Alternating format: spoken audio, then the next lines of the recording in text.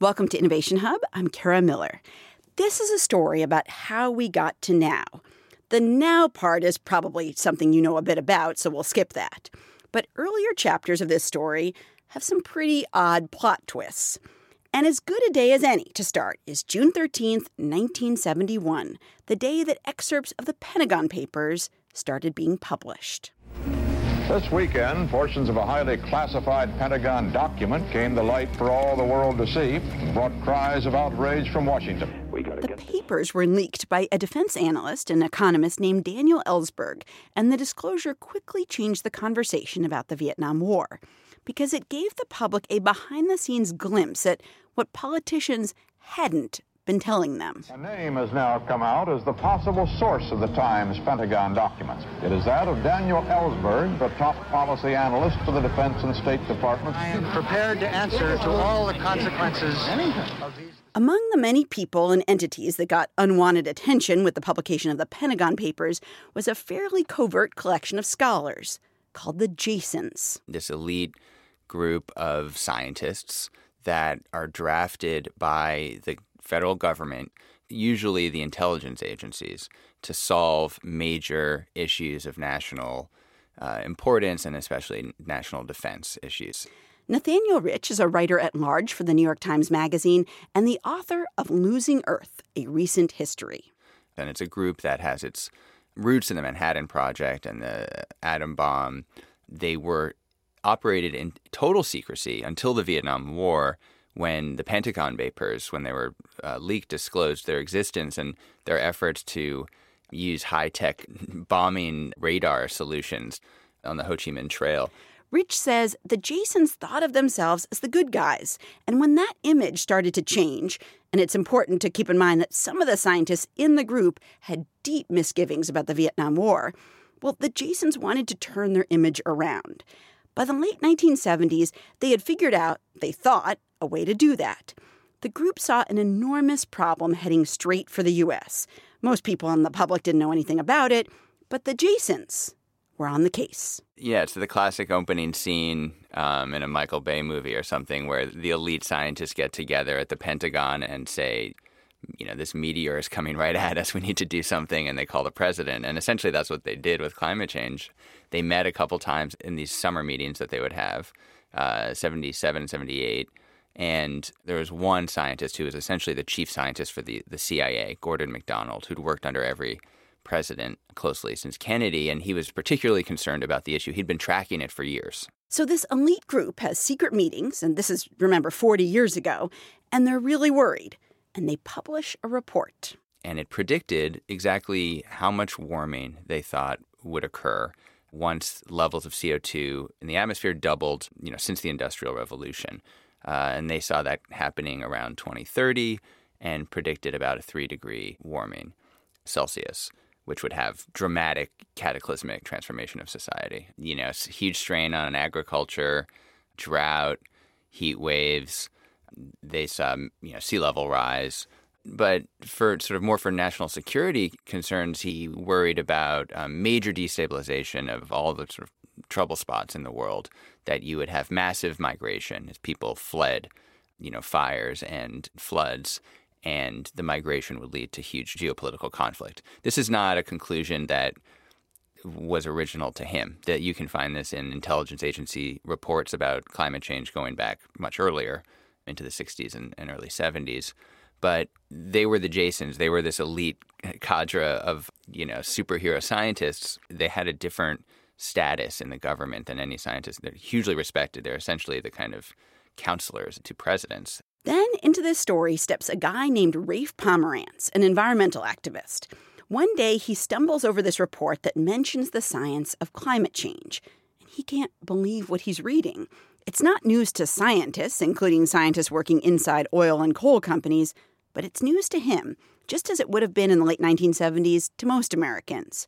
And Pomerantz is really worried. His wife is pregnant. He's concerned about the kind of world that he's going to bring his child into, which is when he and Gordon MacDonald join forces. It's this very bizarre partnership. It's like a weird buddy comedy or tragedy, I don't know, where you have Gordon MacDonald, who's like looks like a football player. He was a football player as a kid before he got a scholarship to Harvard and became a scientific prodigy. And Rafe Pomerantz, who's this sort of draft dodger Vietnam protester. So you have this scientist at the heart of the military-industrial complex, serious guy, and then this hippie, basically. And Rafe is an expert at Friends of the Earth, environmental group, and he reads about this issue, can't believe it's real, goes to meet MacDonald, and they join up, and they, using their connections, they talk to every agency they can find, and they end up speaking at the end of this process to Frank Press, who's the science advisor to Jimmy Carter and an old friend of MacDonald. And yeah, they basically go around and they do what I think is any of us would do, or most of us would do intuitively when you come across some information like this, which is to say, hey, everybody, this is going on. Probably you don't understand this, because if you did, surely you would act, and the you being people in positions of enormous power within the U.S. government. So they do that, and people, they nod and they accept the explanations and they don't act. So, Jimmy Carter is kind of known as an environmental president. He obviously had to deal with the oil crisis. He kind of famously was like, don't turn the heat up, put on another sweater. Like, don't, use up extra energy. He put solar panels on the White House. Was that all because of a geopolitical situation, or did he know or care or understand at all about what Gordon MacDonald, this elite physicist, was telling him about, like, I just have something to say. The world is getting warmer, and we're going to have to deal with that. He understood that intellectually. He gave presidential addresses about the need to conserve resources, to protect the environment. He had a reputation as a great environmental president for a reason. And in fact, he had been briefed on the CO2 problem by Frank Press a couple of years earlier. There's a briefing memo from 1977, I believe. So they were aware of the issue. However, there was a geopolitical problem, which was that they were coming out of these oil scares from the Middle East and fear that they wouldn't be able to produce enough oil domestically to support the economy. And so there was an all-hands-on-deck effort, and that included solar, but it also included synthetic fuels, which is a technology that never really came to fruition. But the idea was essentially to turn coal, American coal, into gasoline. And it's one of the dirtiest possible, in terms of CO2 emissions, technologies. And so even as Carter was pursuing solar energy and put panels on the White House, as you said, they were also ramping up a major synthetic fuels program using tar sands and all of that. And Frank Press was in charge of that as well. So when Gordon MacDonald he testified before Congress at a synthetic fuels hearing, he said, this is a disaster. You cannot do this because the environmental consequences are so extreme. There was some pushback. It was uncomfortable with the administration. And it wasn't enough that the Carter administration said, we're not going to pursue this. But with time running out on the administration, there wasn't really a huge appetite to launch some dramatic transformational economic policy. So in 1981, Ronald Reagan is sworn in as president, whereas Jimmy Carter had really bought into the science of climate change and made some outward displays that he really cared about environmentalism, put the solar panels on the roof. Ronald Reagan was like, take those solar panels down. We're done with that. Yeah, I had a ceremony of smashing the solar panels just about. Tearing them off the roof. Yeah. There you go, a ceremony of smashing the solar panels. Was that like a new chapter for the scientists who kind of knew climate change was coming? Were they at that point kind of in the wilderness? Because Ronald Reagan was just, on a different page from Jimmy Carter. Yeah, there was a kind of shock when Reagan comes into power because it's right around that time. I write about this major meeting days before the election when Congress has asked a bunch of experts, including Rafe Pomerantz, to come up with climate legislation. 4 days later, Reagan's elected, and all of that goes out the window. It doesn't go out the window because Reagan disputes climate change or has any opinion really on the CO2 issue. It goes out the window because the entire environmental movement has to take up this rearguard action to protect all of the gains that have been made, not only in the 70s, passage of the Clean Air Act, Clean Water Act, and the amendments to them, but really going back to Teddy Roosevelt. Reagan is talking about ending the EPA, drilling in every public land. It's a sort of maximalist, all-out drill, baby, drill situation, and deregulation. And so they just can't focus on CO2 at all, including RAFE. And meanwhile, the main effort that then is going on in the government is a huge comprehensive study that will be published under the name Changing Climate, undertaken by the National Academy of Sciences, commissioned during Carter's presidency, but it will take years to unfold. So the CO2 group are in the wilderness for a couple years, first until the publication of the report, but then the report, although confirming all of the science and all of the findings, concludes that there's no reason to act immediately, and that kills the whole momentum again, and they don't really recover for another couple years.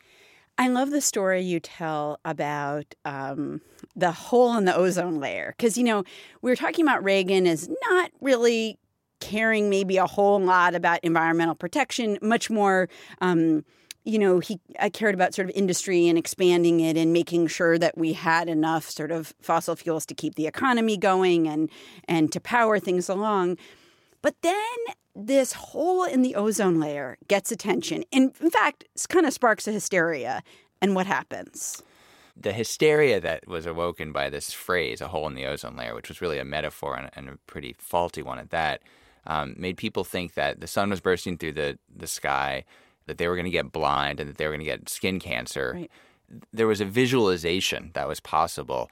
It was helped by the fact that there were actually videos of the hole in the ozone layer that were really animations colored in to show a hole when they're measuring levels of chemicals in various strata of the atmosphere.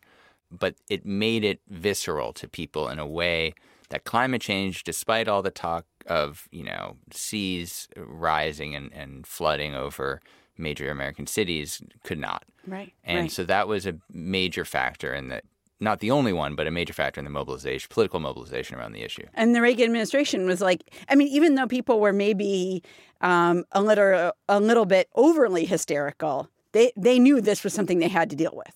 Yeah, absolutely. And there was pushback originally from the administration and from the chemical industry, in particular DuPont, which manufactured something like 90% of the chemicals that were creating the problem. But by the middle of the decade, when there were new scientific studies showing that it was happening faster than they even thought, when DuPont figured out that they could profit, crucially, by manufacturing the replacement chemicals for the bad CFCs. And, they turn on a dime, basically, and public opinion is becoming, strong. And then you have the beginning of this major international process of negotiating a global climate treaty to prevent depletion of the ozone layer. One of the really striking things when you think about where we sit today is that, you talk about the kind of effort beginning in earnest in the late 70s among scientists and activists to try to convince the people in power that climate change, maybe you don't see it now, but I'm telling you it's going to be a thing. Well, 10 years later, this guy runs for president, George H.W. Bush. He had been vice president for 8 years. 1988, the year of the election, is incredibly hot. There's this really, really hot summer. And George H.W. Bush, a Republican, kind of hard to wrap your mind around right now, maybe, says, I believe in climate change and I'm going to deal with it, right? Yeah. He doesn't have to say I believe in it because no one disbelieves in it. Okay. He just says this is for those who say that the greenhouse effect can't be fixed, greenhouse effect being a completely inadequate term, but put that aside. They haven't heard about the White House effect. And when we're in the White House, we will solve it. And he talks about on the stump. It becomes a big issue for him. He campaigns to the left of Dukakis on environmental issues. It's in the middle of the summer. James Hansen's testified before Congress and said the warming is here now.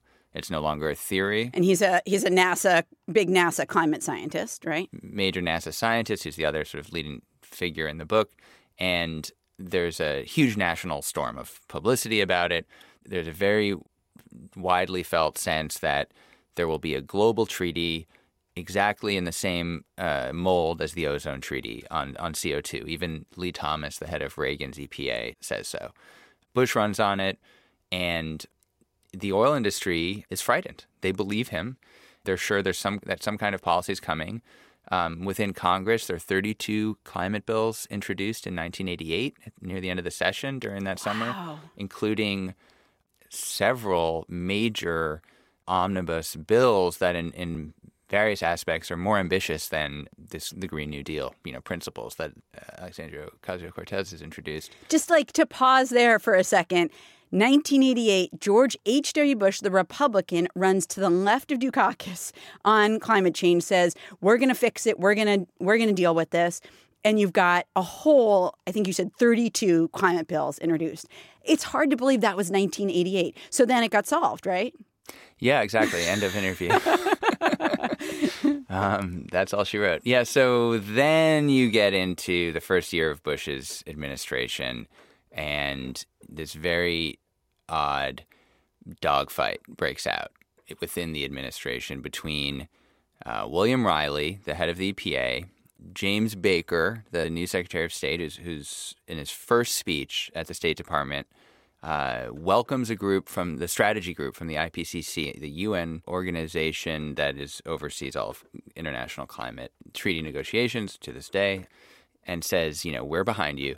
Then on the other side, you have this sinister figure of John Sununu, who was the former governor of New Hampshire, has a science background, PhD in mechanical engineering, and he is enormously powerful in the White House, chief of staff, and he's very skeptical of the science. And for the first time, you have somebody saying, I'm not so sure about the science. I think it's overblown, and I think it's silly to talk about taking major economic actions when the science is uncertain. So let's pause right there with that dogfight. We'll be back in just a minute with Nathaniel Rich, author of Losing Earth, A Recent History. And on the other side, how that White House fight helped turn Republicans from the party running to the left on climate change to the party that doubted the facts behind it. We've got lots more about this story and all the players in it at our website, innovationhub.org. And you can subscribe to the show on Apple Podcasts or wherever you get your podcasts. From PRI and WGBH Radio, I'm Kara Miller, and this is Innovation Hub. Back in a minute.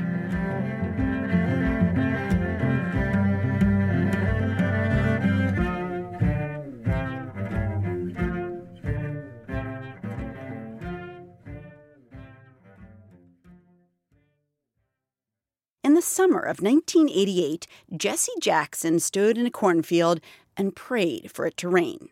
Jackson had sought the Democratic nomination that year, even though Michael Dukakis would ultimately get it. But Jackson's trip to the cornfield was a sign of two important things.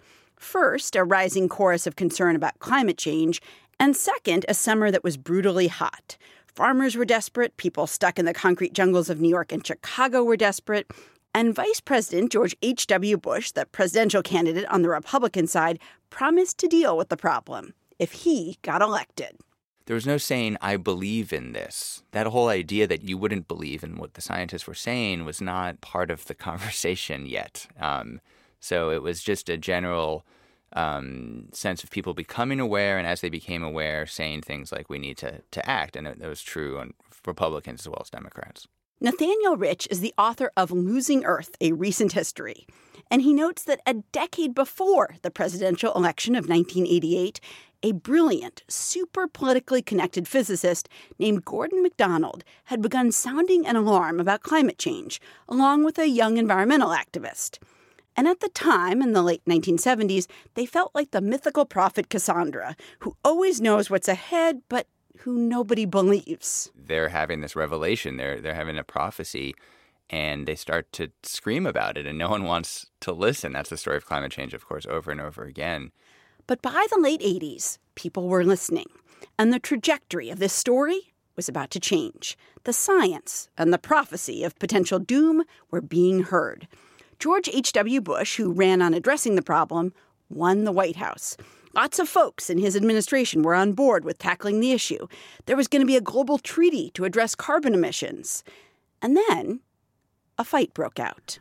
This global warming crisis is just the latest surrogate for an overarching agenda of anti-growth and anti-development that grew and gathered support in the years after World War II. That was John Sununu, who became Bush's first chief of staff. He took on William Riley, head of the Environmental Protection Agency under Bush, and someone who was committed to protecting the environment. The speech you just heard, which Sununu gave in 2013, reflects views that were already starting to solidify in the late 1980s. Rich says this was a very smart guy. He had a PhD in engineering from MIT, and he fiddled around with climate change models on the computer. And he just wasn't buying it. And Sununu is very skeptical of the modeling techniques, of the technology that's used, of the degree of precision that they're being used. And also has a very odd theory, sort of tortured theory, about the way that leftist anti-growth ideologies and groups of sort of sinister forces use scientific problems to advance their socialist ends. And so he thinks of the population bomb scare in the 70s, the fear that there's going to be rampant overpopulation and we won't be able to support society, was a great example of this. Limits to Growth book, which was a sensation. And he thinks climate change is part of a tradition of scientific scares that are then co-opted by these sort of socialistic forces. Now, some version of that thinking is now mainstream within the Republican Party. Right. But at the time, it was pretty novel, and he had to even explain it to others in the administration who at first didn't understand what he was talking about. So he managed to convert that way a couple of other people within the administration, Dick Darman, the head of the OMB, and also Alan Bromley, who was Bush's science advisor and who Sununu had drafted into the White House. Yeah, so you have him versus Riley and fighting about what to do about the global treaty over the course of that year. Well, and it sounds like, in the end, I guess, Sununu wins. Otherwise, your book would have a different ending. Sununu wins, and the other key factor is that Bush, despite his campaign rhetoric, is really checked out of the problem. He doesn't really understand it. William Riley told me that he had, in the middle of the summer, when he was looking for something to get some press, he picked out global warming out of his briefing book because no one had been talking about it, and it was in the news. And so he didn't get scientific briefings on it. And at one point, as they were going back and forth during those months, Riley and Sununu went to him and he said, sort of like a parent with fighting children, said, you guys work it out amongst yourselves and just tell me what you decide. So Sununu is the more powerful person in the administration, and he was ultimately able to force the U.S. delegation in these negotiations to refuse to accept any kind of framework for a treaty that was binding and that had specific targets for emissions reductions. It's interesting because you kind of tell this story that, opens in the late 70s with a lot of possibility, like the possibility of convincing the American people, convincing politicians that climate change is a thing. It's happening. Action has to be taken. And in a way, John Sununu is the bookend to that. And he kind of closes that chapter and says, I don't think it's happening and we're not going to do anything. And I just wonder if you can talk about the through line from John Sununu to where we are now. I'm going to play you a couple of clips of President Trump talking about how he sees climate change. The first one is him at a rally in South Carolina while he was running for president. So Obama's talking about all of this with the global warming and that, and a lot of it's a hoax. It's a hoax. I mean, it's a money-making industry, okay? And then, Nathaniel, the second one is, this is once he was president. This is 2018. He's on 60 Minutes, and he kind of backs off that idea that Sununu had laid out that maybe climate change is a hoax. I think something's happening, something's changing, and it'll change back again. I don't think it's a hoax. I think there's probably a difference, but I don't know that it's man-made. I will say this. I don't want to give trillions and trillions of dollars. I don't want to lose millions and millions of jobs. Nathaniel, Rich, where do you think we sit now? Because there still is that belief. Senator James Inhofe from Oklahoma has talked about this being a Chinese hoax, a notion that there's climate, this notion that there's climate change is really just something perpetrated by the Chinese so that they can get the upper hand. Where do we sit now politically with this? And so much of your story in the 70s and 80s unfolds at a time when it didn't matter whether you were Republican or Democrat. Everybody bought into the idea that there was climate change.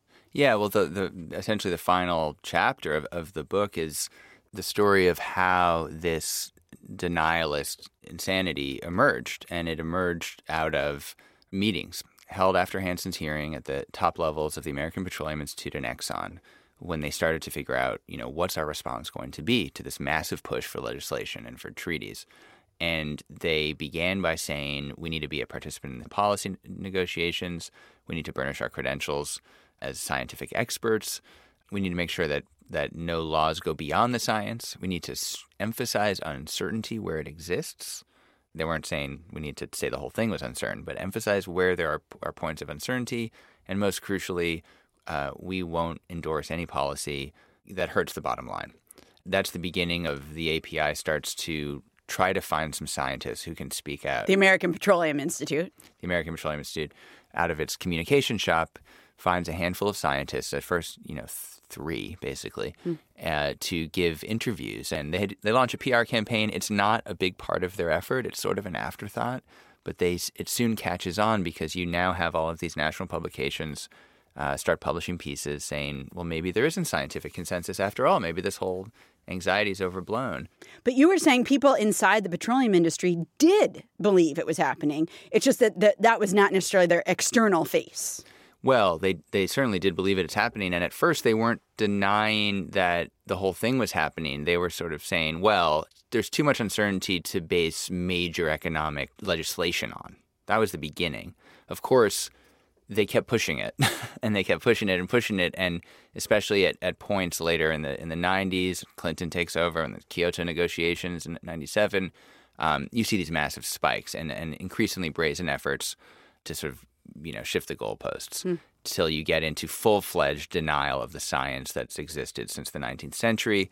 And that's where we are now. In fact, we're even further because you have the Republican Party taking a public position on the subject that's even further to the right, I guess you would say, than the industry itself. If you watch national advertisements for Exxon today, you'd think they were a green energy company. They have all these spots about their, work on green algae and reducing environmental footprints and all of that. I mean, of course, it's bunk, but they know they can't deny climate change anymore. Their shareholders wouldn't permit it. But the Republican Party still does. So, yes, we're in this seemingly intractable position, but I don't think it's sustainable, and I think it's starting to topple as we speak. And I think you've seen signs of that even in the last few months, honestly.